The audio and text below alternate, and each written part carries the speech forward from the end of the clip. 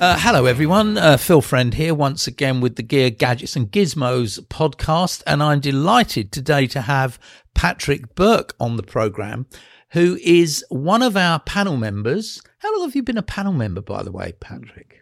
4 or 5 years. Oh, long-standing panel member. But he's decided to kind of put his head above the parapet and share with us some of the things he's using. He's got 3 things that he's using, which I think will be of interest to all of you. But before we get to that, I'm just going to ask Patrick to just introduce himself and say a little bit about his situation and so on. So over to you, Patrick. Hello, I'm Patrick Burke. I've got advanced multiple sclerosis. The impact of that is that I cannot walk unaided. I have to use a rollator or a walking aid, which is one of those things your granny uses with 4 wheels and 2 handles you have to hold on to. So there are all sorts of sort of hidden disabilities that go with my multiple sclerosis. I mean, things like I can't write. Now, I don't have a post-it that says I can't write. And numerous sort of cognitive issues. The only real way to find out about it is to come and live in the house. Then you'll see what the problems really are, because they're just numerous, diverse, and too complicated. What did you used to do then? I know you said to me before we started that you retired some time ago now. But what was your career? What were you involved in when you did work? I was a computer analyst programmer working in back office banking. I worked all over the world. Okay, so yes. And your current situation, married, at home, what's... Married, living with my wife. Children have fled the nest. Mm-hmm. It's kind of sort of existence. I found medical retirement with the benefit of hindsight, absolutely horrible. Yes. But I've kind of got used to it. I've got myself involved in other things. I work as a volunteer for the local community radio station. I'm a service user, help nurses at local universities talking about long-term conditions. Right. And I got my fingers in various other pies as well. So you're busy, but not doing what you would have perhaps expected to have been doing had MS not kicked in at the time it did. So, okay, well that's set the scene for us very nicely. Now as you know, the program's about the sorts of things people use to overcome the barriers that their impairment or disability throws up at them. So what are we going to kick off with? What's the thing we're going to talk about first, Patrick? First, we're going to talk about this measuring jug. Right. The big advantage with it is you've got the measurements inside it. Right. So they're not just down the side like a traditional measuring jug would have it down the side. So the great thing is my balance is not good. I can't stand. I have to hold on to something when I stand. Right. So if I'm holding a measuring jug with a kettle of hot water, yes, and pouring it in when trying to stand, I will miss. Yeah. That is dangerous. A given. Yes. And that's dangerous, and I can't do that. So the big advantage with this measuring jug is you can put it on a work surface, on a table. Yep. And then you can sit down on your stool or whatever it is, and then pour something into it and look down into these measurements that you can see, and see that you've measured the right amount of liquid. So It really just makes something which an able-bodied person takes for granted. They can stand there and pour hot water into a jug and then pour it into a saucepan while still holding the kettle. Yes. So has it got a name, this jug? Is it made by any specific person? It's made by a company called OXO. OXO, good old OXO, yes. Well, we all know about them. Okay. And it's got a very easy to grip handle. Yes, and it's plastic? It's plastic, shatterproof, I think. And it's got the measurement in millilitres and fluid ounces. And you can get it from a very small quantity up to a litre. Right. Different ones. And you can buy them on the internet. I mean, you can go onto Amazon. Yes. Or go to, there's various shops that sell them. Okay. But it's just something which we use.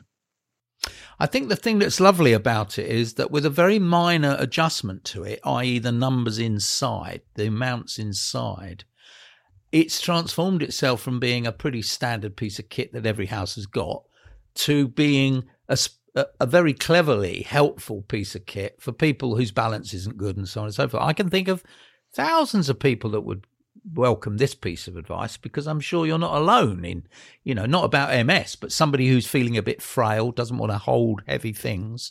It would work perfectly, wouldn't it? Any idea of price? Was it a very expensive item that you... Pounds, right. I think it's cost about £2.50, £3. Well, that's very certainly easy. within. But the other thing I like about it is just put it in the kitchen. It doesn't look as if it's designed for a disabled person. No, that's right. That's and good, isn't it? I'm very conscious that so much that is on the market for disabled people is obviously for a disabled person. It looks clunky. Yes. It is white, and it's just got no.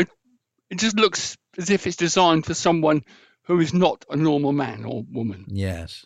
And of course, the other thing that we tend to see, I don't know if you agree with this statement, is that it doubles in price. So anything with the word disability in front of it is going to cost you more than it would if it didn't have the word disability in front of it. Although your measuring jug doesn't do that, which is also interesting. It doesn't look like something designed for a hospital ward. And it also is pretty cheap, which is great. Okay, yes. So that deals with the first item, which is obviously mainly a kitchen appliance type thing. What's your second one? What's the second thing? One of the problems I have is that it's not so much gripping. It's holding things. Like, for example, holding a pen to write, I find very difficult. Yes. So a lot of kitchen cutlery is very light, and you don't get a sensation of holding it when you are holding it, because there's no weight, there's no shape to it, there's no sensation. Mm-hmm. So the next thing I'm going to talk about is this thing called a Knork or Knork. Knork, Knork, yes. Correct. And it's a fork, effectively. It looks like a fork. Yeah, it is. But the great thing about it is, as you can see, it's got a shape, which curved, a lot of cutlery doesn't have. So it sits naturally in the hand. Right. It's also got some weight to it. So you know that you are holding something when you hold it. Yes. And it's just makes things like twirling spaghetti. Yes. That much easier. Eating pasta. Mm-hmm. And because it's like if you're cutting something, you hold it like this. So you can press it down with your finger, so you can put weight on it to hold it while you saw away with your knife. But does it come as a matching set, by the way, Patrick? Can you get a knife that matches that sort of shape and things? Does it come, or is it no? Right. I've only ever been put onto this item. This was suggested to me by my OT. It's supposed to be a knife as well, but it's not. Don't be fooled. But just having that extra width, and it's the curves. I mean, if you look at most forks that you buy in a shop or antique forks, they're flat, and you haven't got any. They don't sort of fit across the hand. I suppose what you're saying is that in many ways it's a very beautifully balanced thing. It kind of sits. It feels comfortable in your hand because it's the right shape. But it's got sufficient heft to it, a bit of weight to it, that particularly with your MS, you've got it and you're dealing with it. So it looks, I mean, our listener can't see this, and I will, of course, put pictures and so on the site, but it looks very nice. It's elegant. It's a good piece of, no home should be without an elegant fork. Well, it's just my OT showed it to me and I just took a liking to it. Because once again, it's got style. Yes. It doesn't label you as being disabled or being someone whose functionality is not as good as it should be. Yes, I mean, you said earlier on, and clearly this matters to you, and it matters, I think, to a lot of disabled people. It's one thing to have a disability and be managing it. It's quite another to have a great big label that says, I am disabled. So what you want is to buy things that serve you well, but don't proclaim, that you've got a disability. I think grab rails, for example, are a good example of that. Why can't we have all sorts of different coloured rails and have them seated and sighted around the place, which don't say this is a hospital ward? That's important to you, isn't it, Patrick? You've mentioned it a couple of times. Yes, I mean, we went to the expense of buying stainless steel grab rails as opposed to the bog standard white plastic ones that an OT would supply you with. Yes. And we said, no, we don't want that. We want something that doesn't stand out and say, this is for a disabled person. Yeah, yeah. And I think it's got to be designed form and function. Yeah, and I think that's really important in life. And that is, I was offered a rollator by my OT through the NHS, and it was a cheap and cheerful number that cost about 25 quid. And it caused untold damage because it had rough edges, which rubbed against the paintwork, the woodwork. It was clumsy. It didn't fold up properly. Difficult to put in a car. And it was designed for a price as opposed to being designed for its practical use. Yeah. And I ended up buying a Troja rollator because it folds up and it stays folded, and it looks good. And kind of that's... See, I see what you've done here. You've been very clever because you've slipped in another gadget without us realizing it. Very subtle, but important, because you're so right. I'm in a wheelchair, which costs me a lot of money. And part of the reason that it costs me a lot of money is because it looks nice. It's not just about what it does, it's how it does it and how it looks when you're doing it and so on. That leads us really to your third thing, which is a mobility scooter, isn't it? But yours is not the kind of thing that comes to mind when we say mobility scooter. Do you want to tell us about that? I use a mobility scooter. It's a lightweight three-wheeled mobility scooter that is called a travel scoot. Right, travel scoot. Yes, travel scoot. Yeah. Look it up on the internet. I will. Is designed by someone who is disabled for people who have got a mobility problem. It's not designed for someone who's unable to walk. Right. You have to be able to get your foot over lift your leg over from one side to the other. It's a three-wheeler, and the frame is basically triangular. With the apex at the front and the wide bit holding the seat. It's designed only for using in supermarkets, going around the pavement. Yeah. It goes up hills, but it's designed for city and town use. Right. But it's got a very powerful motor, so it's no problem going up the ramps onto trains. It's very light. It only weighs 17 kilo. That's not much, actually. It's very easy to fold up, and the way it folds up, there is a natural bar to pick it up. So an able person or someone with good balance can pick it up with one hand and put it in the car. Right. And it's about just under a metre long, and when it's folded up, it's 40 centimetres wide, 40 centimetres high, and a metre long. Right. And when it's open, the steering unit is about a metre high, but you can adjust the height of that, and then the seat clips off and on. The only expensive thing is the lithium-ion battery that's £600, which is a third of the price.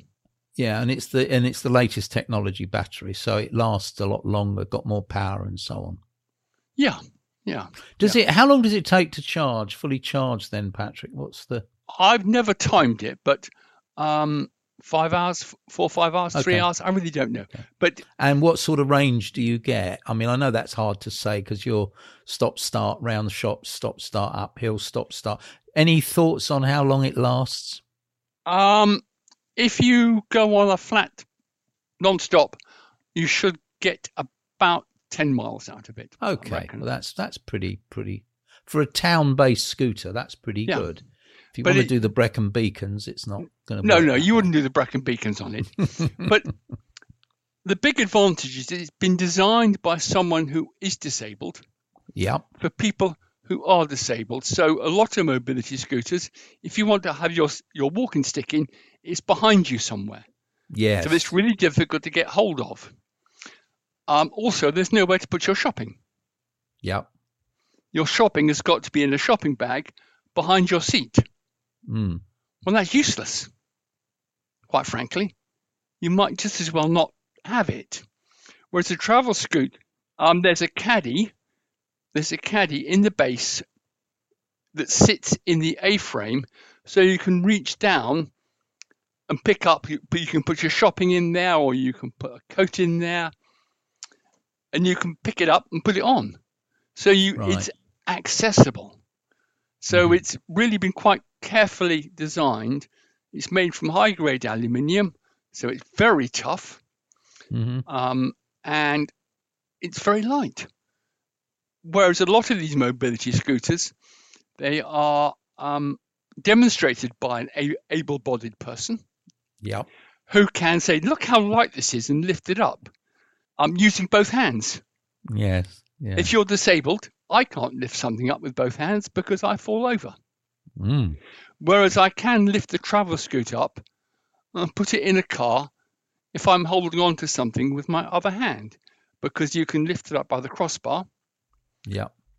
And what sort of price was that? I mean, it may have changed now, but what sort of money do you expect to pay for? About £1,800 Okay. without VAT. Yeah. You buy it from Germany, and then you can get it repaired in any good bicycle shop. Right.